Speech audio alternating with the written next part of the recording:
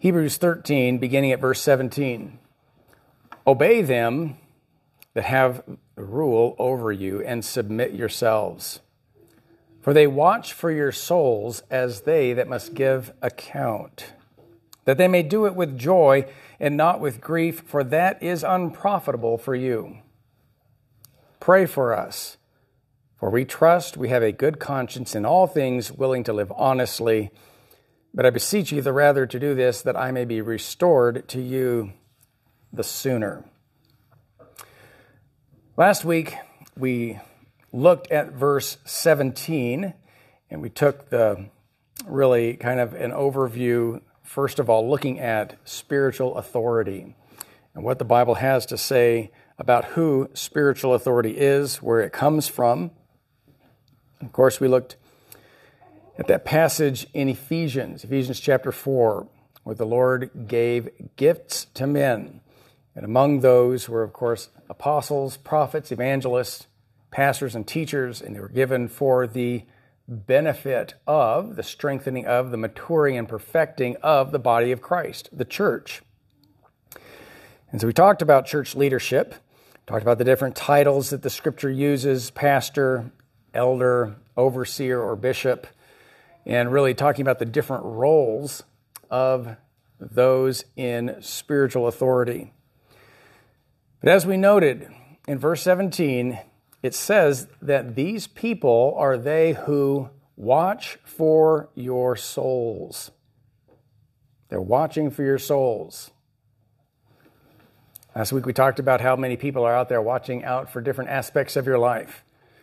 You know, we've got financial advisors to help us watch out for our finances. We've got, doctors looking after our health. We've got nutritionists out there to help us get the right balance in our meals. But who is watching out for your soul?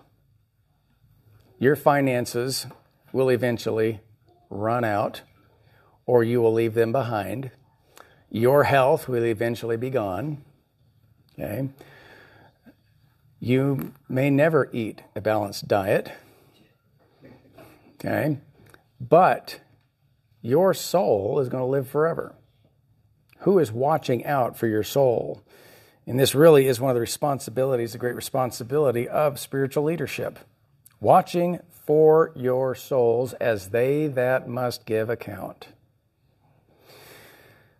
As we came to the close of last week's message, I made this comment. Not everyone who is chastened receives the blessing that chastening can bring. And not everyone who is under the spiritual authority of a pastor receives benefit. Okay? Not everyone who is chastened receives the blessing of the chastening. And that was very apparent back in Hebrews chapter 12. In verse 11, it says, Now no chastening for the present seemeth to be joyous, but grievous. Nevertheless, afterward it yieldeth the peaceable fruit of righteousness unto them which are exercised thereby, or unto them who are trained, who respond correctly to chastening. As parents, we discipline our children. Sometimes it takes the form of a chastening, maybe some corporal punishment. But they don't always respond correctly, do they? And sometimes they are not benefited by the chastening.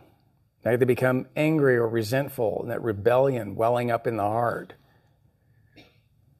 And they really lose out on the blessing, the intended blessing of that chastening. So not everyone who is chastened receives the blessing that chastening can bring. And on the other hand, on the same note here, not everyone who is under the spiritual authority of a pastor receives benefit.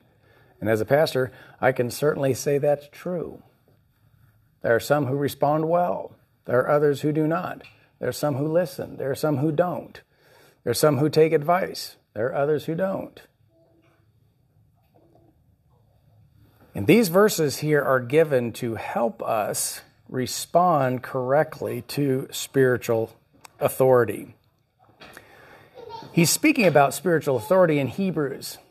And you think for a moment, well, how does what he's saying here about obeying the spiritual leadership, how does that tie in with really the message of Hebrews. Well, what is the theme of Hebrews? It's being faithful. Being faithful to that faith which Christ has already finished. There's nothing we can add to it, but be faithful to the faith. And spiritual leaders are given by God to aid and to help God's people and encourage them in being faithful to the end. That's why we gather together, to encourage one another, to edify one another, to strengthen one another. For what purpose? To endure. Keep going. Keep up the good fight. Okay? Endure to the end. Or spiritual leadership is God appointed. As it says in the book of Acts, Acts chapter 20 and verse 28, as Paul is there meeting with the Ephesian pastors and elders that had come to meet with him. He says to them, "Take heed therefore unto yourselves and to all the flock over the which the Holy Ghost hath made you overseers." They were not self-appointed. The Holy Spirit had made them overseers to feed the church of God, which he hath purchased with his own blood. In John chapter 13 and verse 20, John chapter 13 and verse 20, Jesus is speaking to his disciples. And he says this, "Verily, verily, I say unto you, he that receiveth whomsoever I send receiveth me. And he that receiveth me receiveth him that sent me." And so when we pay attention to those whom God has placed in spiritual leadership, who are we really honoring? Who are we paying attention to? To God. Okay? This is his word, his appointment. "He that receiveth whomsoever I send receiveth me." Now, our response to spiritual leadership is really indicative of our response to the Lord. Of course, Ephesians chapter 5 speaks about that, where Paul is giving the analogy and talking about the relationship of the church to Christ and using the analogy of the marriage relationship, okay, of a wife submitting to her husband, the church submitting to Christ, okay, the husband as a picture of Christ loving and protecting the wife as Christ also loved the church and gave himself for it. And so we need to make sure that our response to spiritual leadership is what God desires for us. And what are the responsibilities that spiritual leaders have? Well, of course, we saw that last week. First of all, teaching. Ephesians chapter 4, verse 11. Pastors and teachers, or pastor-teachers, they're to be feeding the flock, to be teaching the Word of God. As you read in the qualifications of a pastor, what are the qualifications? One of them that is unique to the pastor is apt to teach or able to teach. Now, he may meet all the other requirements, but if he can't teach, then he shouldn't be a pastor, because teaching is one of the primary duties of the pastor. Teaching the Word of God. But not just teaching, they're to be overseers. And this really talks about their managerial or their administrative responsibilities in the church. As Paul was admonishing Timothy in his epistles to Timothy, he says, this is how you ought to behave in the house of God.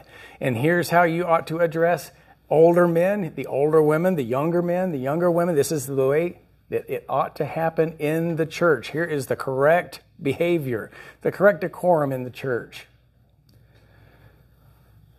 In 1 Timothy chapter 5, verse 17, Paul says there, he says, "Let the elders that rule well be counted worthy of double honor, especially they who labor in the word and doctrine." And he's also, we talk about teaching, the oversight, and then also that word pastor. And that really means shepherding, deals with feeding the sheep, shepherding the sheep. Now here in Hebrews chapter 13, it says, obey them that have the rule over you and submit yourselves. The rule. When you just hear that word, the first thing that comes to mind, you think of a ruler or someone with authority, this top-down, authoritative, maybe a military structure. But really, that's not what it's talking about here in this passage. To rule, that word in the Greek means to provide direction and leadership. To provide direction and leadership. It means to go first and to lead the way. How does a shepherd lead sheep? From behind? No, he does not drive sheep. He leads them. He goes in front of them, and they follow him. Jesus talks about that in John. He says, I am the good shepherd. My sheep hear my voice, and they follow me. So what is a shepherd? What is this? It means to rule. It means to lead by example. It means to provide direction and leadership. A pastor is not one who gets up in a pulpit and says, you do this and do that and do that. No, I don't have to, but you do it. Okay, he leads by example. So this rule, again, it's not a military type of rule, but rather a loving leadership, providing direction, going first. And in light of the message of Hebrews, what is our response to be to leadership? Well, the response is supposed to be obey and submit. And it is not unreasonable that this response is given. It's not threatening. It's not unreasonable. And a spiritual leader is one who watches for your souls. To watch. And that word means to be awake, alert. It's about thinking of someone who's sitting up in a tower, maybe of a city on a wall, and looking out, keeping an eye out. While everyone is resting, and they're keeping an eye out for the enemy. They're not sleeping. Their eyes are wide open. They're looking, staying alert. A spiritual one who is alert or watching for your soul. One who is interested in your soul. You think about it. If someone is interested in your soul, what are they going to be interested in? Think about that. One who's interested in your soul, what will they be interested in? Well, they'll be interested in the life decisions that you make. Okay? They'll be interested in your friends, the friends that you keep, your associations. They're going to be interested in your goals, your values, interested in your attitudes, your responses, interested in your relationship with the Lord, your walk with Him, your time in His Word. That all is part of someone who is interested in your soul. That's what they'll be looking out for. They won't be so concerned as to what color you paint your kitchen or the fabric you choose for your drapes in your living room, but rather the spiritual aspects of your life, those things that are meaningful and significant.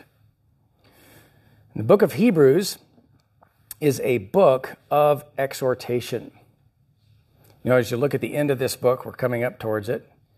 And he says in verse 22, and I beseech you, brethren, suffer or allow, permit, bear with the word of exhortation. This is a book of exhortation.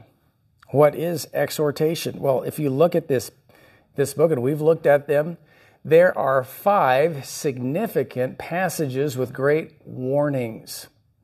Great warnings in this passage, in this book. If you go back to Hebrews chapter 2, the very first verse, Hebrews chapter 2 and verse 1, he says, based on what he has just written in the first chapter, he says, therefore we ought to give the more earnest heed to the things which we have heard, lest at any time we should let them slip.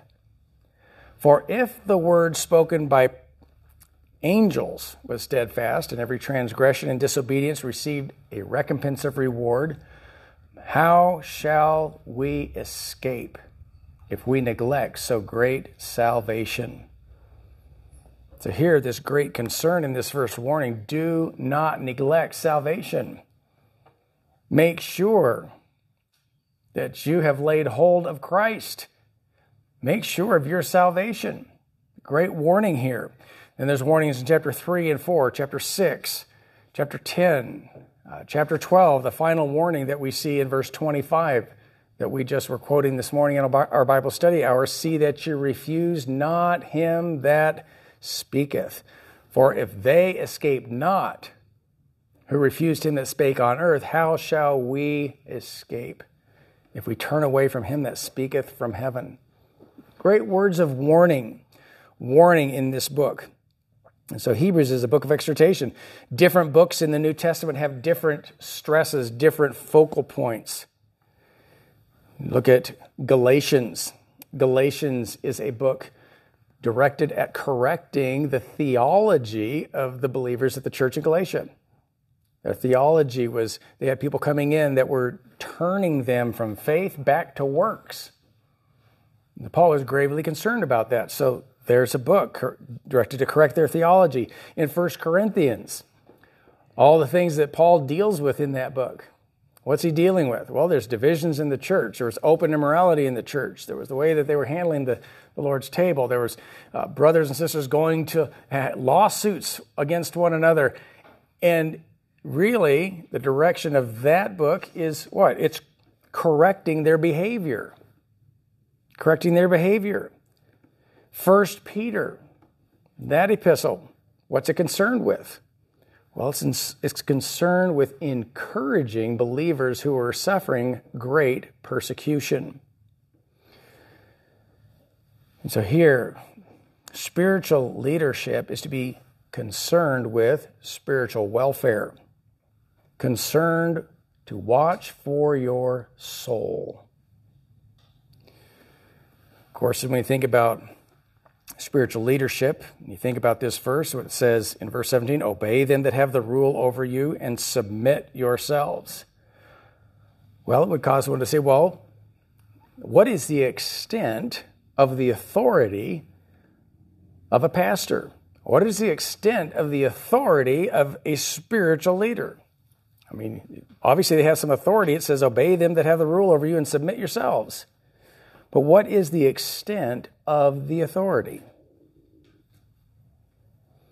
I think it's clear that the Scriptures teach that the authority of any shepherd, any overseer or bishop is bound by the Word of God. His job is to teach and to explain the Word of God, to make it clear, but also to really encourage people and to stress obedience to the Word of God. Simply put, obedience to the Word of God. If you turn to Titus chapter 2. Titus chapter 2. And Paul is encouraging Titus. He was a pastor there on the island of Crete.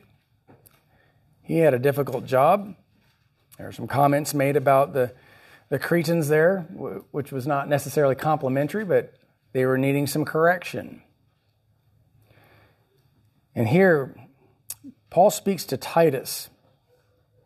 And in chapter 2, in verse 15, he says, these things speak and exhort and rebuke with all authority. Let no man despise thee. Well, what was the extent of his speaking, his exhorting, and his rebuking? They were the things that Paul was encouraging him to teach the church. And you can go back and read, of course, in that chapter 2. Speak thou the things which become sound doctrine. Verse 1. He addresses the aged men. He says, Titus, you're going to have to address the aged men. And this is how they're to live. Verse 3, the aged women. Verse 4, the younger women. Verse 5, the younger women. Verse 6, the young men. He addresses each of these individuals in the church and says, this is what you need to teach them. And he says, you exhort them, you teach them, and you rebuke them with all authority. Let no man despise thee. So the application of the Word of God may include encouragement, it may include warning, but it also might include rebuking. So what is the extent of the authority of the spiritual leader? It's bound up in the Word of God. A pastor has no authority outside of the Word of God and its direct application. You know, we've all probably heard of abuses of authority, abuses of power, and those are not uncommon, even in the church. That happens. But this is why it is wise for you to know the Word of God. When you hear spiritual authority, what do? You judge it based upon the Word of God. Because authority comes from the Lord. Any authority that a church leader has must be from God. It must be delineated in His Word. Okay, I don't have the authority to tell you what job to take. I don't have the authority to tell you where to move, what to do, things like that. But what Scripture clearly teaches, I'll stand on, and you'll hear me thunder away at it. Now, sometimes you need to hear some thundering. Other times, some refreshing rain is nice. Okay? Try to avoid the lightning. But, that is the job of a spiritual leader. Watching for your souls. Concerned that no one comes short of the grace of God. Now, he says in this verse, again, note here in verse 17, obey them that have the rule over you and submit yourselves, for they watch for your souls as they that must give account, that they may do it with joy and not with grief, for that is unprofitable for you. How do our responses to spiritual authority, how do our responses help them? Did you know that your responses to your pastor, your responses to spiritual authority, the way you respond, actually can help the spiritual authority? Note here, he says, obey. This is a unique word. It really is. It's an interesting word. It's not necessarily the word that you're thinking of.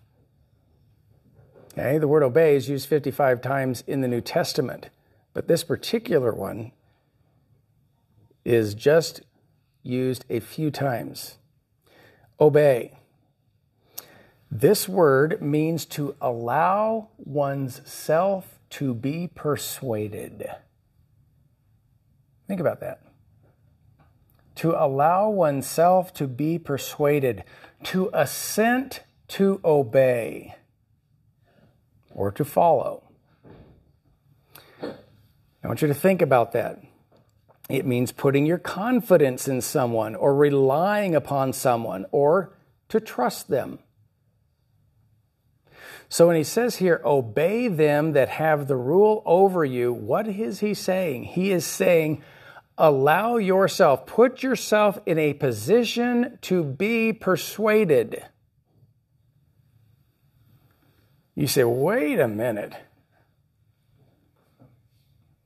That's an interesting way of putting it. He's not saying the same thing as Ephesians 6:1, where it says, children, obey your parents in the Lord, for this is right. You just do what they say, period. But he is saying here, you allow yourself to be persuaded. You agree, assent to obey or to follow. Now I want you to think about that. Who should you be following? Remember what Paul said? He said, be ye followers of me as what?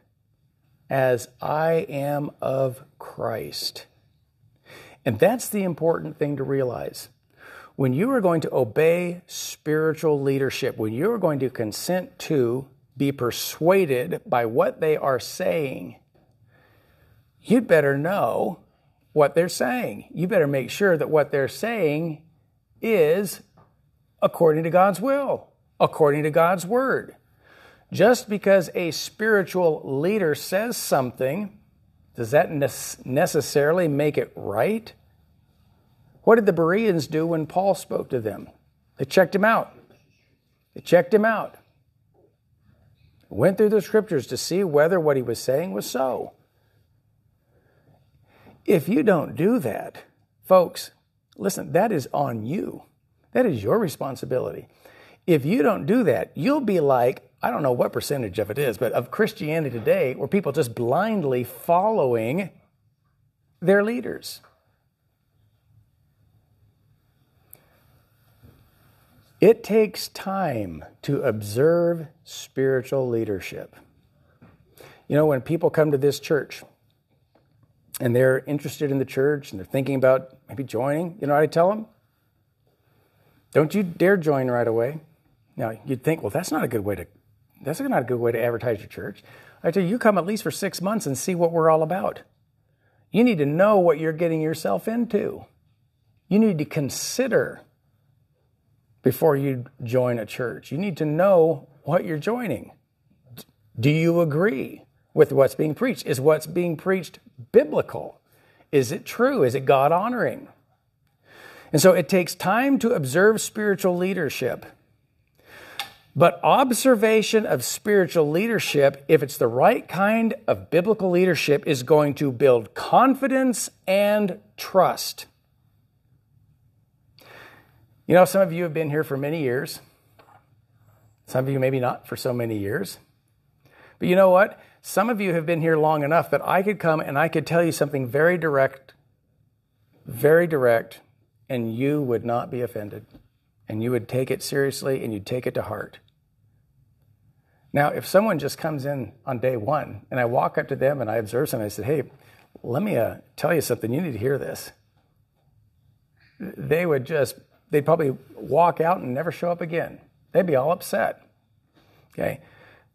Confidence and trust is built up over time. Over time. Let me go back in this chapter and remind you of what it says in verse 7, where he says, remember them which have the rule over you, who have spoken unto you the word of God. There is a past history of faithfulness to the word of God. Remember them, he says, whose faith follow, considering the end of their conversation. You've got a whole period of time to look at there. And you look for the consistency. It's their faith that you follow. No spiritual leader is perfect. Yes, they will fail, but don't follow their failures. Follow their faith. Whose faith follow. Observation builds confidence and trust. And then I want you to go back to Titus chapter 2. I left out one little part of Titus chapter 2 that Paul instructs, because I want you to notice this. Paul instructs Titus in chapter 2, verses 7 and 8. Look what he says. Not only does he tell Titus how to instruct the aged men, the aged women, the young men, the young women, but he addresses Titus. And look what he says in verse 7. In all things, showing thyself a pattern, or to be a pattern of good works. And we talked about leadership. What is it? It's going before. It's setting the example. And this is what he is stressing to Titus. You make sure that in all things you are demonstrating a pattern of good works. In doctrine, showing uncorruptness, gravity, sincerity. Verse 8, sound speech that cannot be condemned, that he that is of the contrary part may be ashamed, having no evil thing to say of you. Then he goes on and tells them how to exhort servants, masters. Now, isn't that great what he says there to Titus? Listen, Titus, if you're going to have a right influence, then you're going to have to be very careful about what? The way you live. You're supposed to be setting a pattern. In the way that you live, You need to have purity in the doctrine that you teach, in your words, the way you live. Listen, if church leadership is going to expect people to yield or to allow themselves to be persuaded, then church leadership must first show a pattern to follow.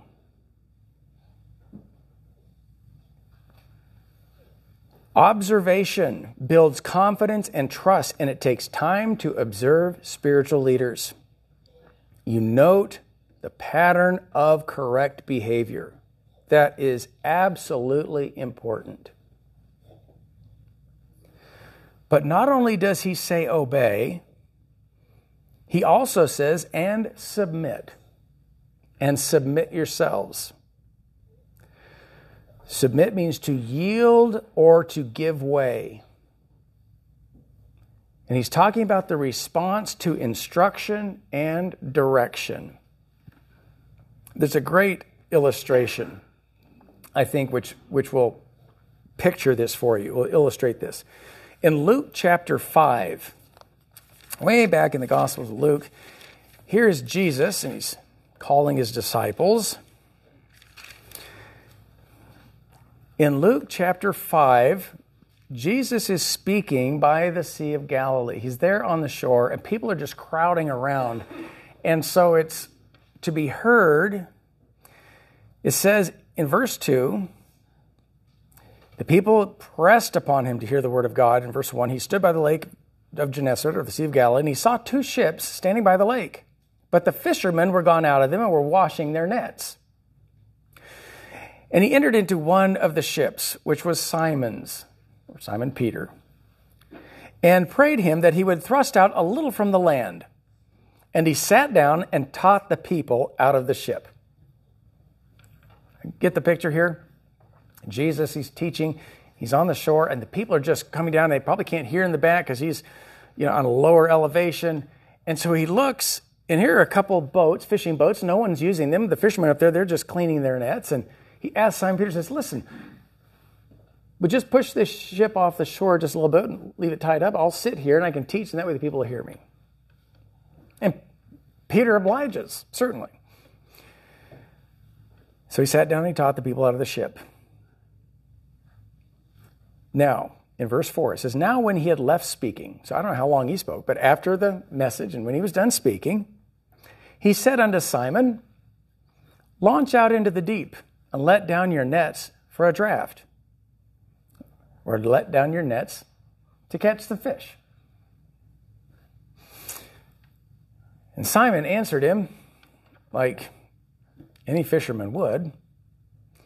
And Simon answering said unto him, Master, we've toiled all the night and have taken nothing. But look what he says next. He says, nevertheless, at thy word, I will let down the net. And when they had done this, they enclosed a great multitude of fishes, and their net brake, and they beckoned unto their partners, bring the other boat. They were in the other ship, and that they should come and help them. And they came and filled both the ships so that they began to sink. So many fish. And of course, it says, when Simon Peter saw it, he fell down at Jesus' knees, saying, depart from me, for I am a sinful man, O Lord. And of course, the Lord calls him. He says, fear not, from henceforth thou shalt catch men. Follow me. Back here, Hebrews 13:17, obey them that have the rule over you and submit yourselves. Submit yourselves. Here was Peter. Here was this teacher, Jesus. Peter's experience told him one thing, but Jesus said something else. But Peter's response was, nevertheless, at thy word, I'll do what you said. Did Jesus say, get out there, hurry up, get your nets, you just obey me? And no. Jesus said, go do this and catch some fish. And what did Peter do? He allowed himself, he put himself under, even though he thought that doesn't really make sense to what I know, but nevertheless, And what did God do? Boy, Peter learned something real fast. Okay. Submit, to yield or to give way to instruction and direction. Obey, to allow oneself to be persuaded. This is the right response to God-ordained spiritual authority. And God blesses. Now we live in a day where we have access to all kinds of information. More than they did in the Bible times. So much more. You've got the internet, you've got bookstores, and you can find all kinds of instruction by purported spiritual authorities. And some of it is good. Some of it is not. But what did Paul say about this? If you go back to 1 Corinthians chapter 3.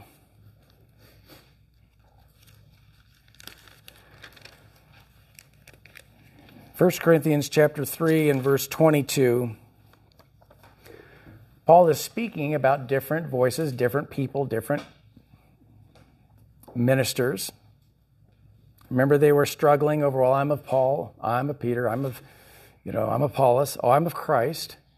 Christ was not divided. And he says here, whether Paul or Apollos or Cephas or the world or life or death or things present or things to come, all are yours, and ye are Christ's, and Christ is God's.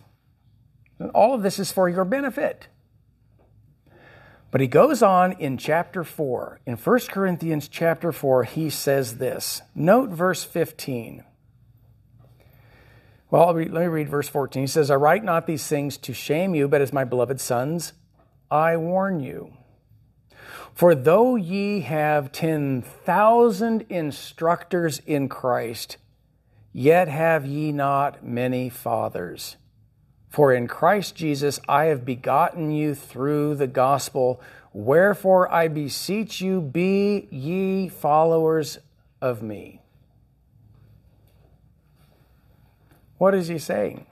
Listen, there are all kinds of instructors out there. And though you may have 10,000 instructors in Christ, there are not many who care for your soul. There are not many who know you as a father knows his son. And this is what he just said. He says, I write unto you as beloved sons. I'm warning you. There are a lot of voices out there. And though you may have 10,000 instructors in Christ, you do not have many fathers. And I've heard of people who say, well, I don't go to church. I just listen to... And they name some name on TV, and oh, he's such a great speaker. I'm so encouraged and challenged. And does that person know you? Is that person watching for your soul? No. Now, some of the things they may say may be beneficial, and that's fine. But you know what? That's why God gave the gift of pastors. To know the flock, to feed the flock. To be intimately involved with their lives so that you know, hey, I know what you're going through. Know the personal struggles that they've got, even in their home. Why? So that he can help watch for your soul.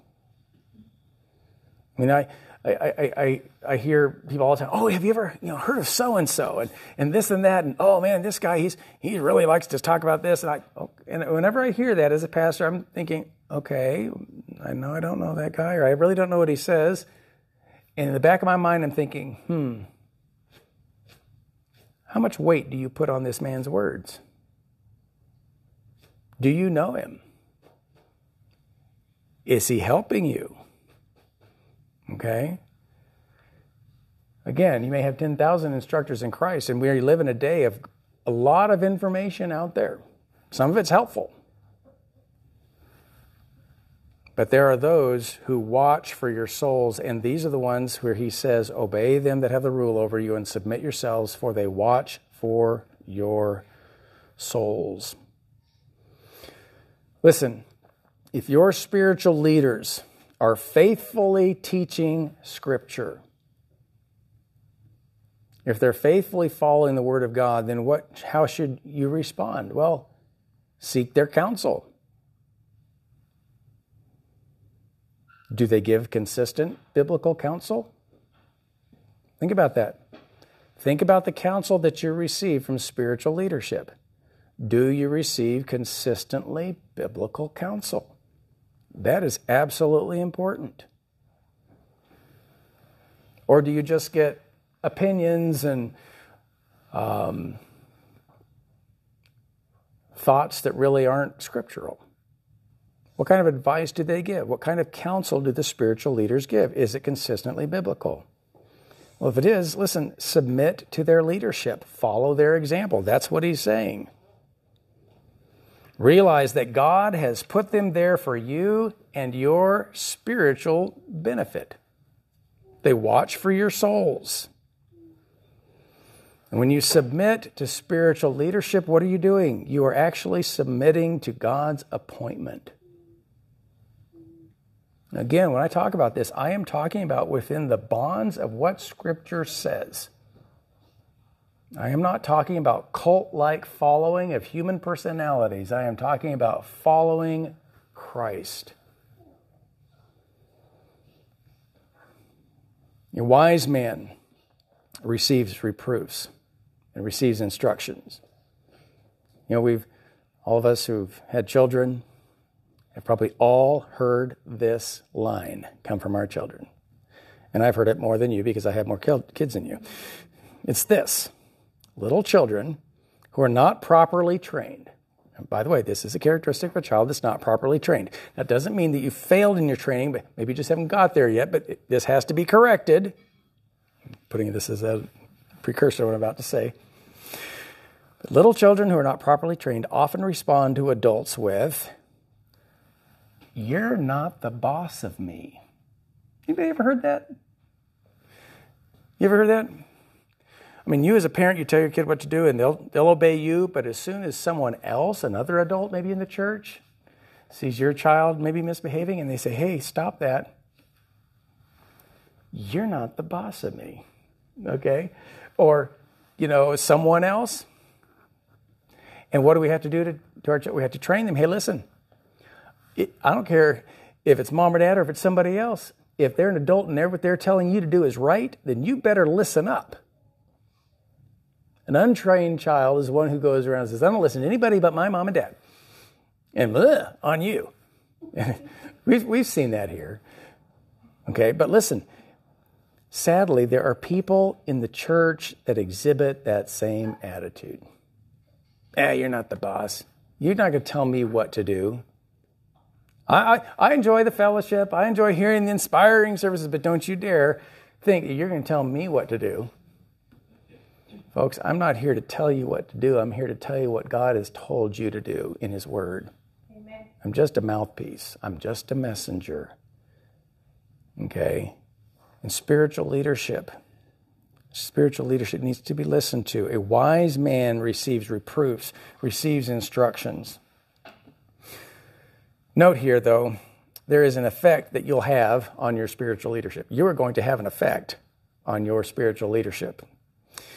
It says, "They watch for your souls as they that must give account, that they may do it with joy and not with grief. For that is unprofitable for you." Spiritual leadership is going to stand someday and give account.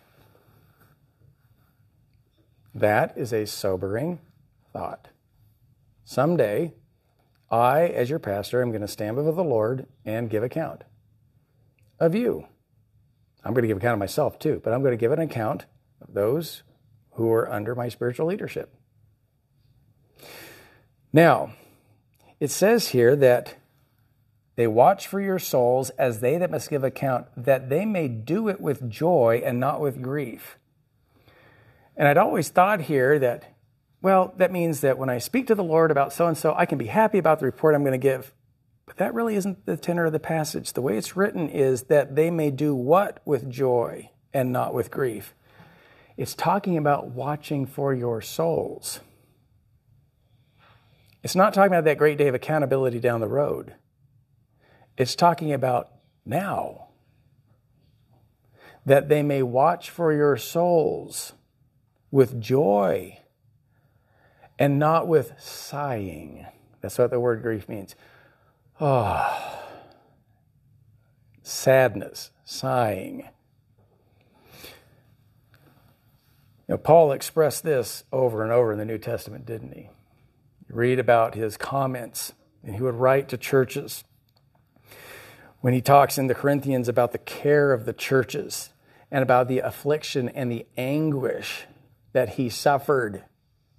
And it wasn't a physical suffering. He was talking about his burden for these believers at these different churches and the struggles that they were going through. And it just so burdened him. And then there's the two books there, Philippians and also Thessalonians, where in his introduction in chapter 1, he says in verse 3 about the Philippians, I thank my God upon every remembrance of you, always in every prayer of mine for you all, making request with joy for your fellowship in the gospel from the first day until now. Wow, this was a church that he delighted in. They were doing well. In 1 Thessalonians chapter 1, Paul here, he says in verse 2, we give thanks to God always for you all, making mention of you in our prayers, remembering without ceasing your work of faith and labor of love and patience of hope in our Lord Jesus Christ in the sight of God and our Father.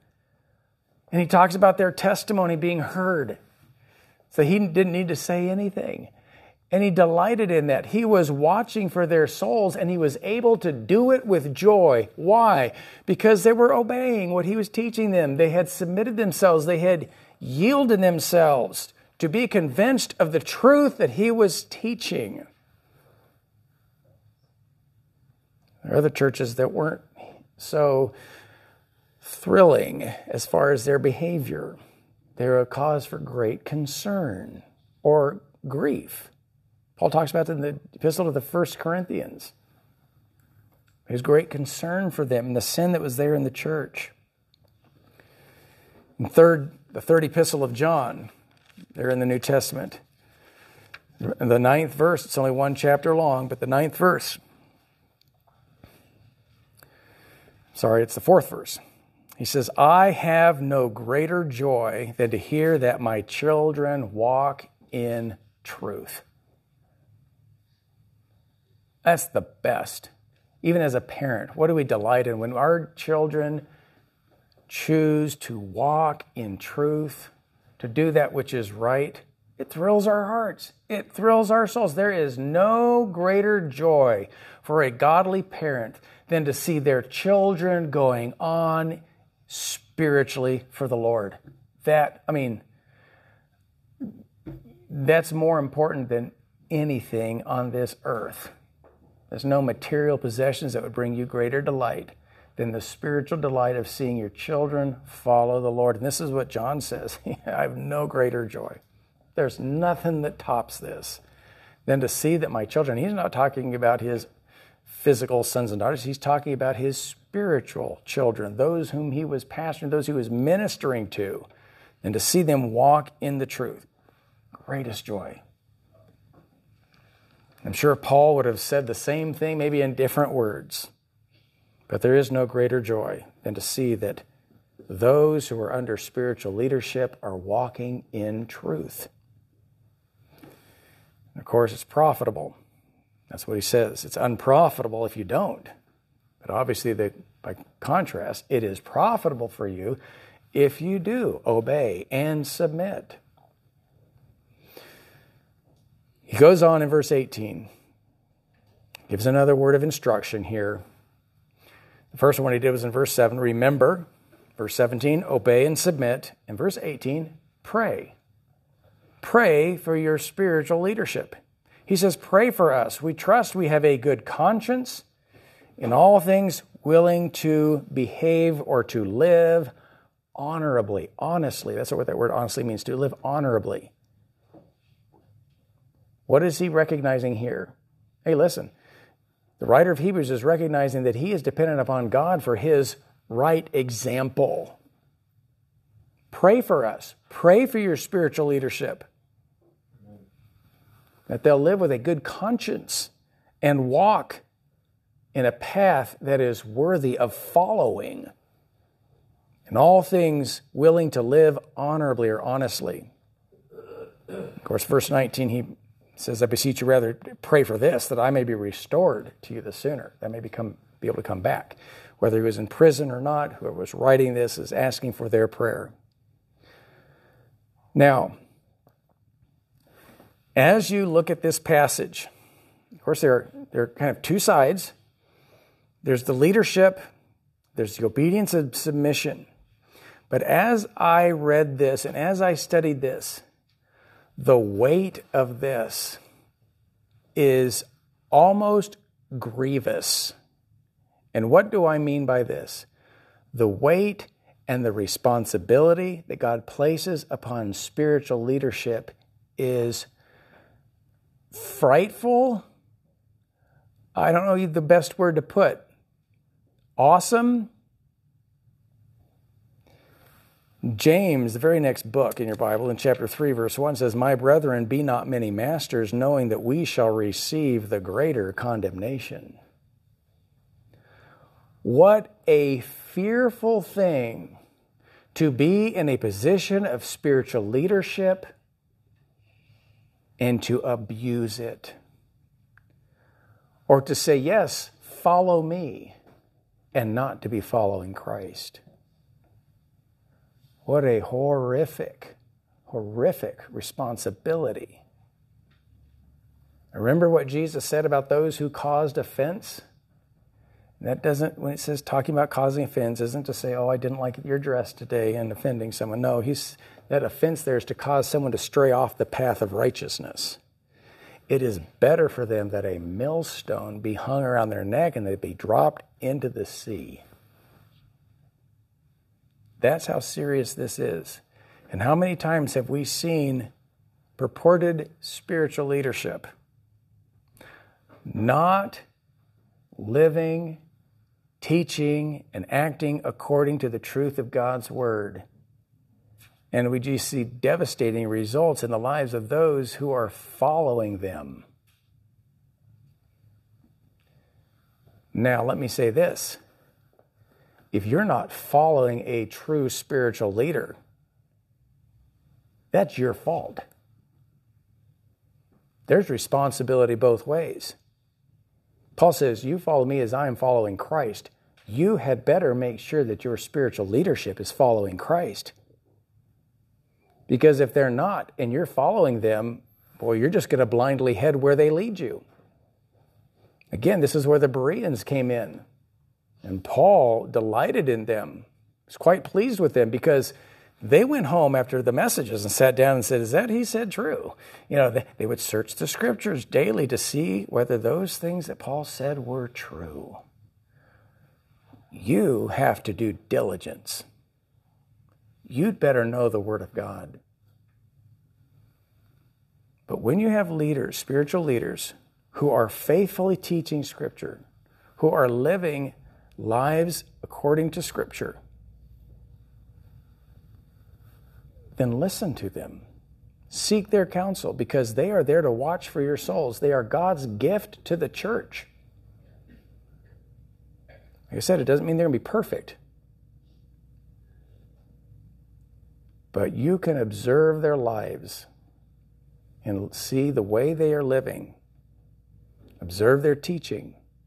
And it takes time. Again, it takes time to build that trust. I remember when I was first in the ministry. I remember when I was first married. And I said, I can't wait till I'm 50.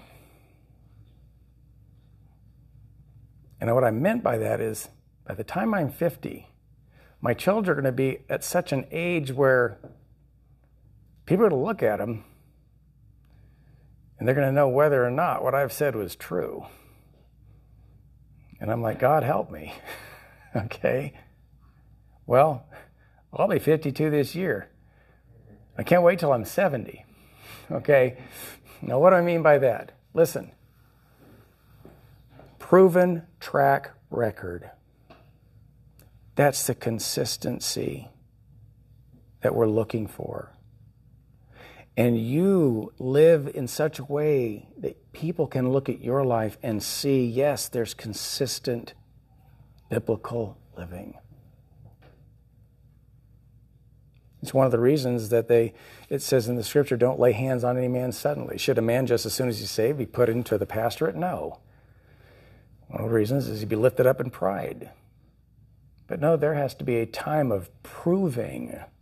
He even says about the deacons, let them first be proved, and then let them hold the office of a deacon. What is the proving time? What is it? It's to demonstrate that there is a life worthy of emulation. There is a life that shows a pattern of what? Well, just as he said in Titus chapter 2, showing thyself a pattern of good works, of right living, in doctrine showing uncorruptness. Listen, that means correct, straight teaching from the Word of God. These are the things you examine in a spiritual leader. Does he have a pattern of good works? Is his doctrine showing uncorruptness, gravity, and sincerity? Does he use sound speech that cannot be condemned? There it is. There's the standard.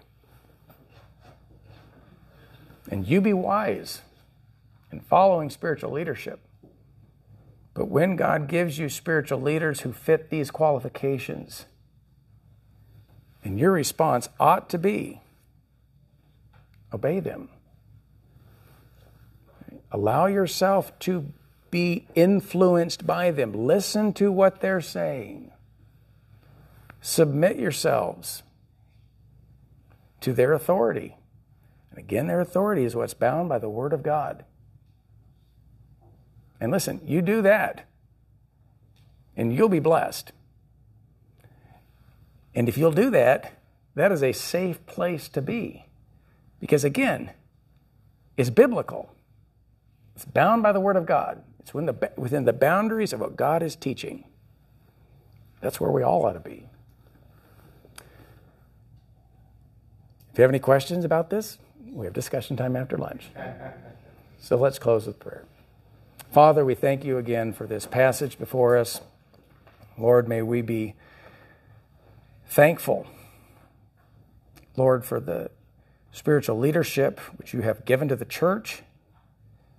And Lord, we help us to be faithful and be in prayer for our spiritual leaders. Lord, help us to be wise and discerning.